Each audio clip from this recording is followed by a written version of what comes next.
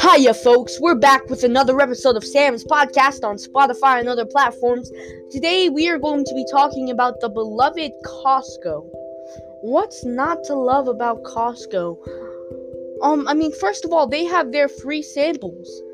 Who wouldn't love a place that gives you free food? Even hospitals charge you for food. Unless you're pregnant. I wouldn't know. I've never been pregnant. But, also they have churros. Lovely breaded sticks of cinnamon sugar. It's astounding. Also, they're giant fans. You know how do they fit the fans inside of the door, I've always wondered that. The fans are so humongous. How do they fit them inside the door? And they go so slowly.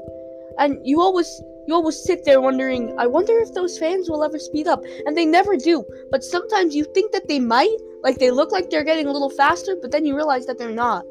And it's kind of just satisfying, just sitting there on a Costco bench, looking at their giant fans.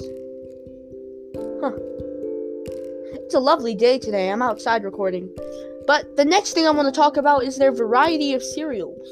They have both the expensive cereals and the off-brand cereals. And they have almost every cereal. If you're going to buy cereal in mass, you go to Costco to buy cereal.